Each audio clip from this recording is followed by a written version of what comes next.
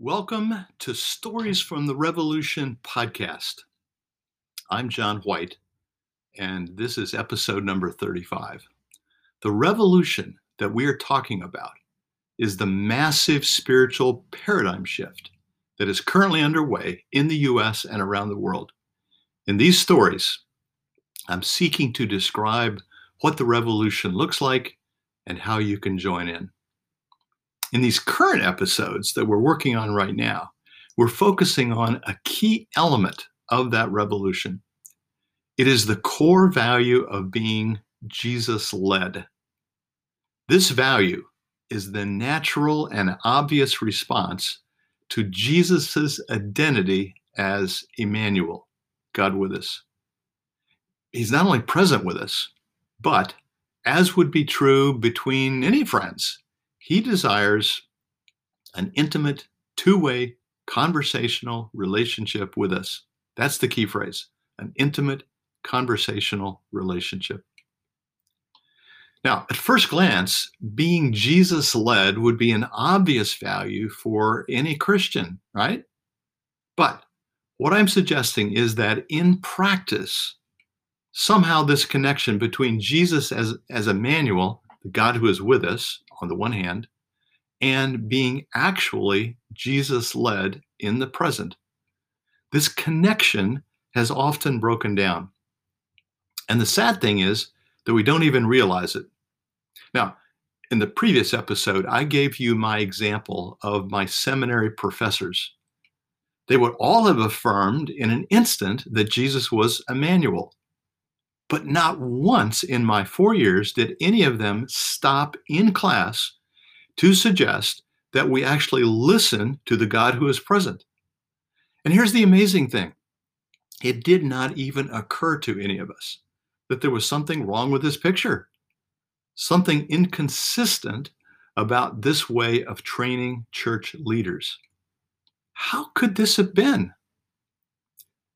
I believe that that pattern of behavior can best be explained by a brilliant and insidious strategy of the enemy that keeps much of Christianity from being Jesus-led in practice. Now, by the way, I really like the word insidious here. I had to go look it up to get exactly what the definition is. And here's what the definition is. Insidious means operating or proceeding in an inconspicuous or seemingly harmless way, but actually with grave effect. That's it. I think that's exactly what's going on here. There is then, as Dr. Kraft wrote, an insidious virus that has infected much of Christianity. So what exactly is this brilliant strategy of the enemy? What is this insidious virus? Dr. Kraft, in the last episode, gave it a name. He called it functional deism. And I want to repeat here the quote that I shared with you in the last episode. This is a quote from Dr. Kraft's book because I think it is so important. It captures the essence of what we're talking about here. Again, this is Dr. Charles Kraft, who was a professor at Fuller Seminary, and he's writing a book called Christianity with Power, Your Worldview and Your Experience of the Supernatural. Now, obviously, the word worldview is key here. That many of us have a worldview that we're not even aware of, but it really affects how much of the power of Christianity we experience. So here's the quote. Though we as evangelicals would contend that deism embodies an unacceptable and even heretical understanding of God's relation to the universe, I am afraid that we may have been infected. I have found altogether too much similarity between my own basic assumptions and those of deists. That's really an honest statement by Dr. Kraft. We, and he's speaking as evangelicals, have maintained stoutly that God once did miraculous things, the things recorded in Scripture, and he will again do such things at the close of the age. In the present day, however, we tend to believe that God has stopped talking and doing the incredible things we read about in Scripture. Now we see God limiting himself to working through the Bible, the inspired record of what he used to do. The speaking he used to do now comes indirectly through rationalistic reasoning in books, lectures, and sermons. Wow, that says it so well. Now, to understand functional deism, we need to start by taking a brief look at what deism is. This was a philosophy that became quite popular in the 1700s during an age that was called the Age of Enlightenment or the Age of Reason. That sounds like a good thing, doesn't it? Who would not want to be enlightened or use your reason? But here's the key idea. Reason, not God, became the primary source of authority and legitimacy. The mind, primarily here the left brain, became the most important aspect of who we are as humans. It's a reason over revelation, especially revelation of Scripture. Deists believe that there was a God, but he, she, or it is impersonal and distant. Distance, the key word. Sometimes they talked about God as the master clockmaker. He created the world, kind of wound it up like he would a clock, and then he withdrew. And now it's our job to use our minds to figure out the basic principles and to seek to live by them. We don't actually need him to be present anymore. God, Jesus, is not Emmanuel. He is not present with us. And that's the key theological concept. Our minds, our ability to reason is all that we need. So, a conversational relationship with Jesus, with God, is off the table. From the enemy's perspective, the individual is now safe from Emmanuel. That's the one thing that enemy does not want us to know, that Jesus truly is Emmanuel. Once he has accomplished that, you see, there's no danger of us being Jesus-led, and that's deism. You might have heard of Thomas Jefferson's Bible. This is a very interesting story, and it gives us a good picture of what deism actually looks like. So Thomas Jefferson created his own New Testament by taking a razor to the Bible. He cut out any reference to miracles or anything supernatural like the resurrection. He focused entirely on Jesus as a wise teacher. And then he pasted everything back together. And as a result, he had shrunk the New Testament down to 84 pages of his own making. That's the key phrase, isn't it? His own making. But doesn't that sound admirable? Thomas Jefferson was passionate about the pure teachings of Jesus, or at least some of Jesus' teachings. The problem was that while he accepted the teachings of Jesus, or at least the teachings he agreed with, he actually rejected Jesus as Emmanuel. Jefferson's mind was offended by anything supernatural, so he just excluded that from his Bible. So Jefferson sort of sounds like a follower of Jesus, doesn't he? But in fact, he is rejecting one key idea, that Jesus is Emmanuel, God with us. That's deism. So that's a short explanation of deism. Now, I seriously doubt that anyone listening to this podcast is a deist. However, as Dr. Kraft wrote, we might be infected with something a little different, functional deism. What exactly is this? This insidious scheme, I like to use that word now, allows us to intellectually affirm that Jesus is Emmanuel, God with us. So as to our beliefs, our theology, we are not like Thomas Jefferson.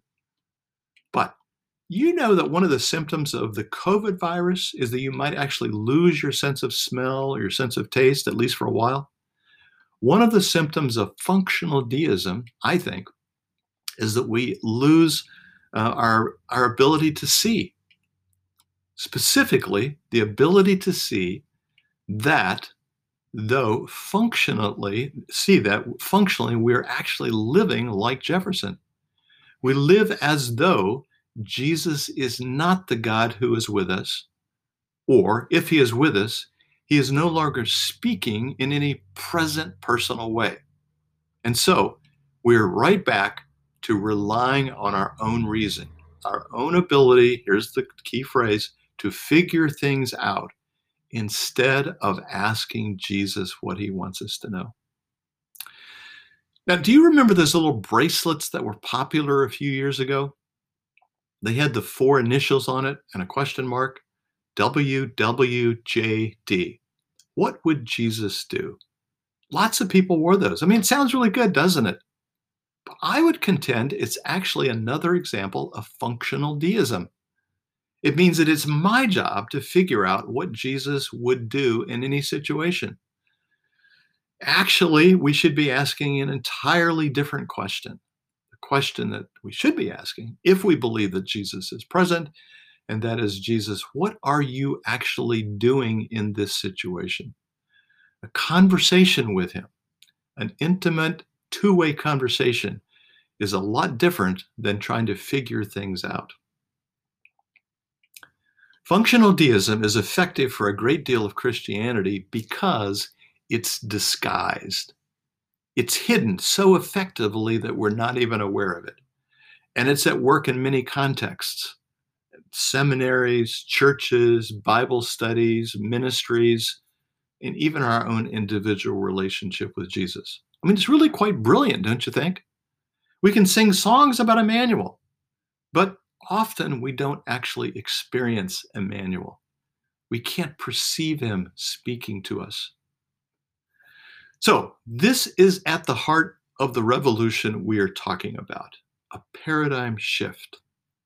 The old paradigm, it's all about figuring out biblical principles and then seeking to apply them. I want to repeat, we're still going to do this. We love the Bible and we recognize that it points us to God's truth.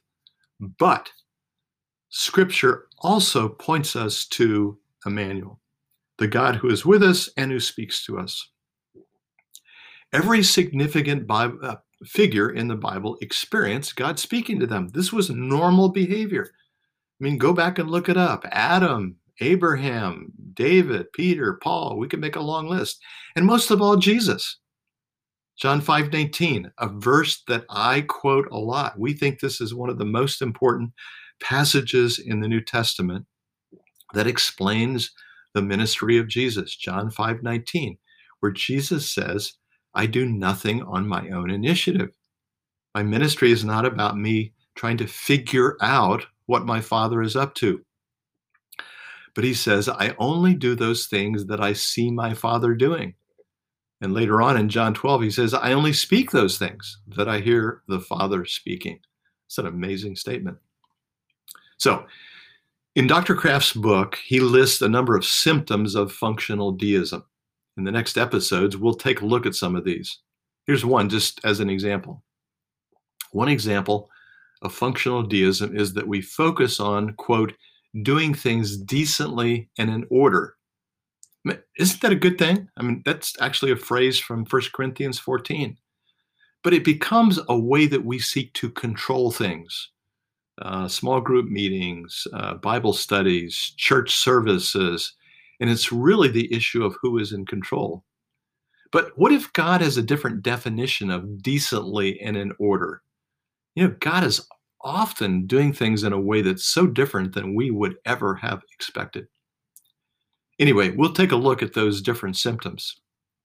And you may be surprised at how pervasive this virus actually is. I'm suggesting that it is pandemic. Here's an assignment I'd like to suggest for you this week.